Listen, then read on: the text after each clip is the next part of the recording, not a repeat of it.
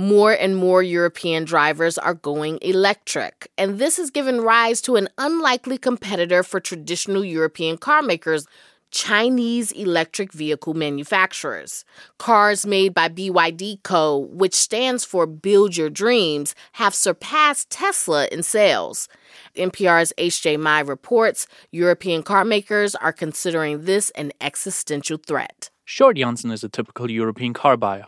He and his family live near a big city with reliable transportation. I'm 8 minutes from the center of Copenhagen, by train. But they still wanted a family car, and so they went looking. Jansen, like many others in Europe, decided that his next vehicle will be an electric one. It's a mindset driven by environmental concerns and generous government incentives. They thought about getting a Tesla, a Nissan, or a Volvo. We were actually going for the Volvo. And then we saw this offer from BYD, which was, I think, about 20% lower than the Volvo. Jansen said he'd never even heard of BYD before, a Chinese brand that officially launched in Europe in 2022. We are BYD. You've probably never heard of us. But hey, we know you just want to drive a great electric car. Chinese automakers within just a couple of years have flooded the European market with their cars. Customs data shows that Chinese EV shipments to the European Union have increased by 361% since 2021.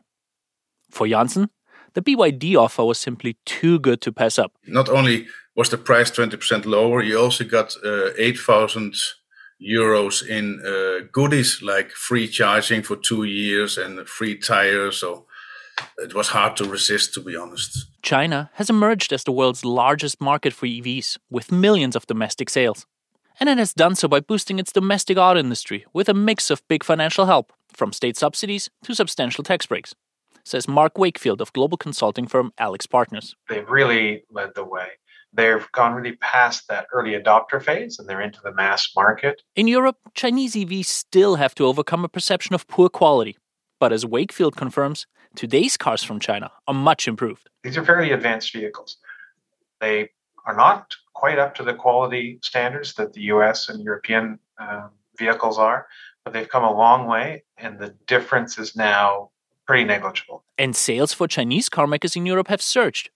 The MG4 hatchback, produced by Chinese-owned MG, has been among the top-selling EVs in Europe during the first half of the year. Others like NIO, BYD or Geely also have substantially increased their market shares. And that's created a lot of concern in Brussels.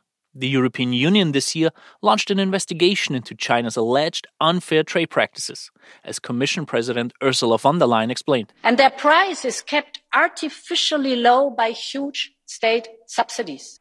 This is distorting our market. Beijing responded, calling the move blatant protectionist behavior. Jansen's message to European automakers is simple: make cheaper cars or lose customers like him. We're in a globalized world, so you cannot really prevent people making cheaper things coming into your country. Of course, you can use protectionism and so, but that's just cheating on your inhabitants, you can say, right? Jansen himself is happy with his purchase, having driven more than 10,000 kilometers in less than 5 months. Some European automakers had to announce price cuts or even layoffs to remain competitive in the rapidly changing EV market.